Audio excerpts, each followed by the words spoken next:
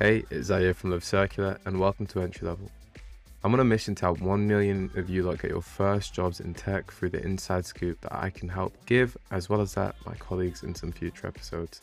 Today, I want to talk about imposter syndrome and how to work through it as a UX designer or a product designer. They're the same thing, but I'm going to help you out. Before we get into the video, I'm going to tell 3 different stories throughout this video of different times that I've experienced imposter syndrome as a UX designer or a designer in general. The first one was when I was around 19, 20. I set up an agency with one of my best friends, Isaac, and we tried to create a design agency. Now, that did do really well considering, and it was difficult. But at the same time, when I got into the industry, I was around 19 years old, and I was asking people online to pay me money. Bearing in mind, I've never had a full-time job before then, but I knew that I could design fairly competently, and I knew that I could get clients. The only thing is, anytime I had a client meeting, I always had in the back of my mind, like I had a thought in the back of my mind where I questioned myself. I doubted whether I'm actually capable of doing work at a satisfactory level. I also used to think, why should they trust me? Like at the end of the day, I'm just some like 20-year-old kid, 21-year-old kid trying to design some interfaces. Like, why should they trust me? Like, they don't even know me from anywhere, just Twitter, for instance. And I think the third scenario that happened as a designer in those days were a big part of it was trying to get my head around even doing the job on time. I felt like there was extra pressure to get it done on time, and I even started doubting myself whether I could do that. But those were the good old days, and we had a great time. It was a massive learning curve. I experienced so much as a designer as well as a person, entrepreneur. And it was a pivotal stage of my journey as a designer. I said designer a few times. But yeah, you get the point. So I'm going to give you 3 tips on things that I believe will help you get over or deal with imposter syndrome. I don't feel like you can really get over it, as it will always come up whenever you face a new challenge in your career or just your personal life. The way how I describe imposter syndrome, it's the difference between knowing where you want to be and where you're currently at. You just don't have enough experience to get to that point where you want to be just yet. And you're experiencing the normal anxieties that pretty much anyone goes through when they're exploring something completely new and they're still building up competency. And that's how I describe imposter syndrome. I believe one of the easiest wins in working with imposter syndrome is documenting your achievements. As a designer, a big thing that you can do is build a portfolio. Yes, amazing. But within that portfolio, when you're piecing together your projects, your work, document some of the things that you think went well, some of the things that you think you didn't necessarily do well at, and even having that little bit of information written out. If you're in a situation where you're a little scared or anxious and you're wondering, am I capable? You can always go back to your portfolio and literally read through what you went through to be able to solve a problem. I think having these small affirmations and having these like tidbits of data that prove you're capable, they're so integral to building some self-confidence and also being able to prove to other people that you're capable. If other people can believe in it, I'm sure you should be able to do it. It's a small one, but I think this is a really interesting area. I think you can also document any moments of success. I've done it, but like I do it on Twitter. I like to write down whenever something's gone right or tweet whenever something's gone right. For all the things that go right, so many go wrong. But at the same time, I've got these little tidbits that I can always go back to and remember what happened on what day and why it went right. And I can always recall those moments, and building an arsenal of those sorts of things through me documenting my journey, of course, it puts me in a position where I'm somewhat at ease because I know that I'm not going through certain things for the first time. I've already went through hard things to get to the point where I'm in this new place that there's a new hard thing that I need to overcome. So yeah, I'd say document your achievements, document any feedback, any sort of successes, put it somewhere. I put it on Twitter or in my notes file, but you can put it wherever you want to put it, whether that's on a video, whether that's in your portfolio, doesn't really matter. I'd just say put it somewhere. Really quick one. I hope you're enjoying this episode. If you do find it helpful and you think I'm adding value, it'd mean the world to me if you can share this video, or if you're listening to the podcast, if you could share that with somebody that you know who you think can benefit from what's being said in our podcast. But yeah, I hope you are having a good day, and we're still on a mission to get 1 million people into jobs, and I hope you can be there with me. Take care. Peace. I'm going to give you the second time that I experienced imposter syndrome as a designer. It was when I landed my first full-time job. So my agency closed down. I wanted to go in industry. I didn't want to have all the stresses of being an agency owner so early in my career, and I felt like there were things I could learn. So I ended up getting a job full-time. The good thing is people believed in me.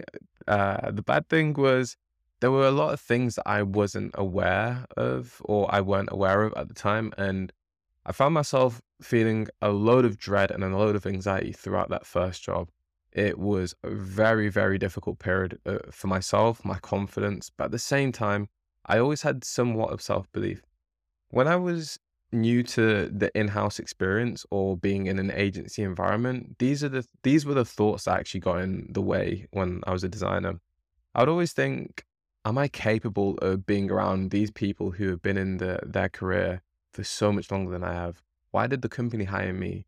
I feel like I'm not of a certain caliber that should be around other designers.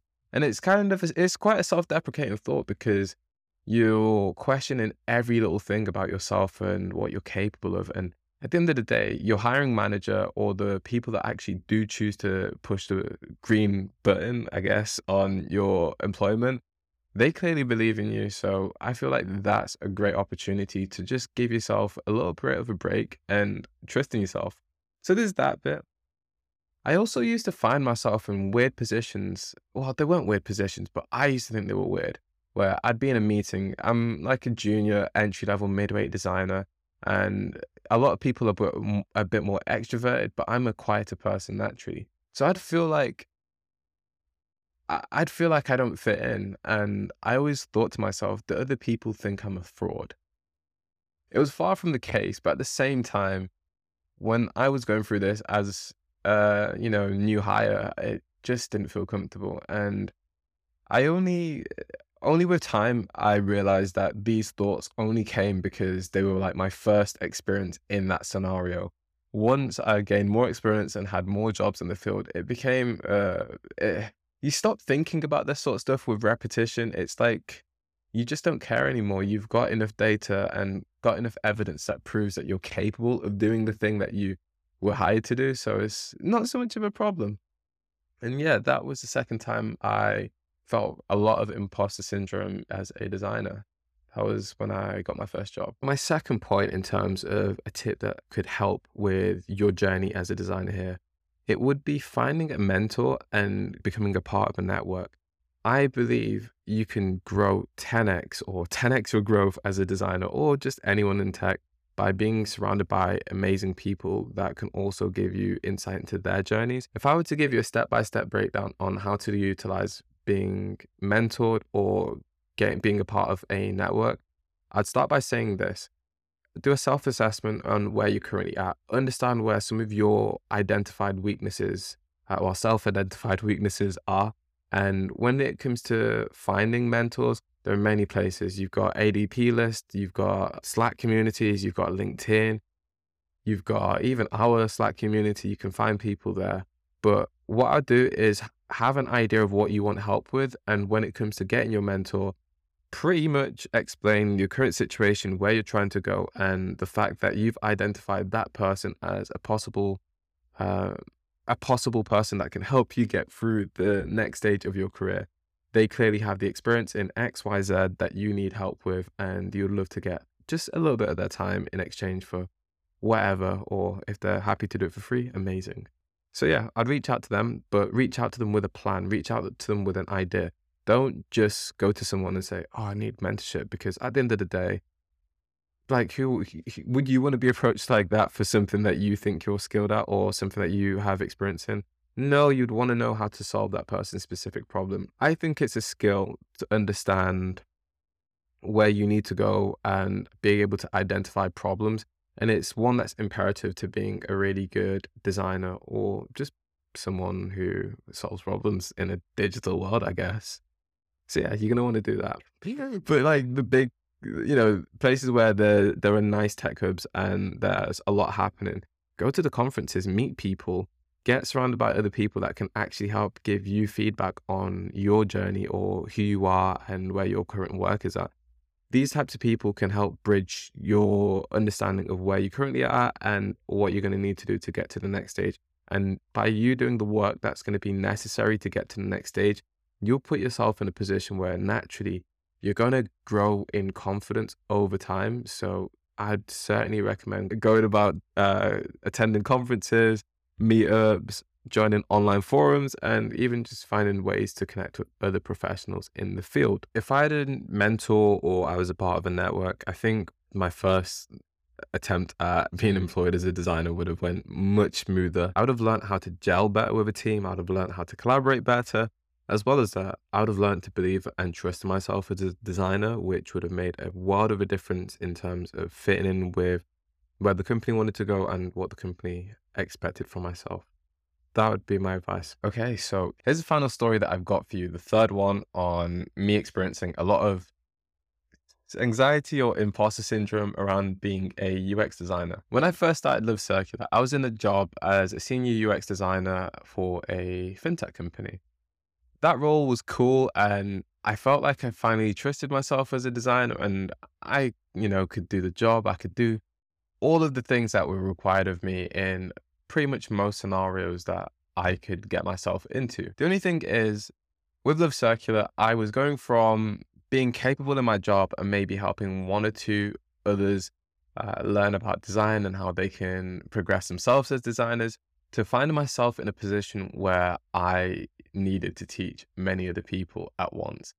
This caused so much anxiety because at the end of the day, I didn't know if I could help someone get their first job. I knew I could help someone upskill once they're already in the role, whether it's hard skills or the soft skills aspect of it.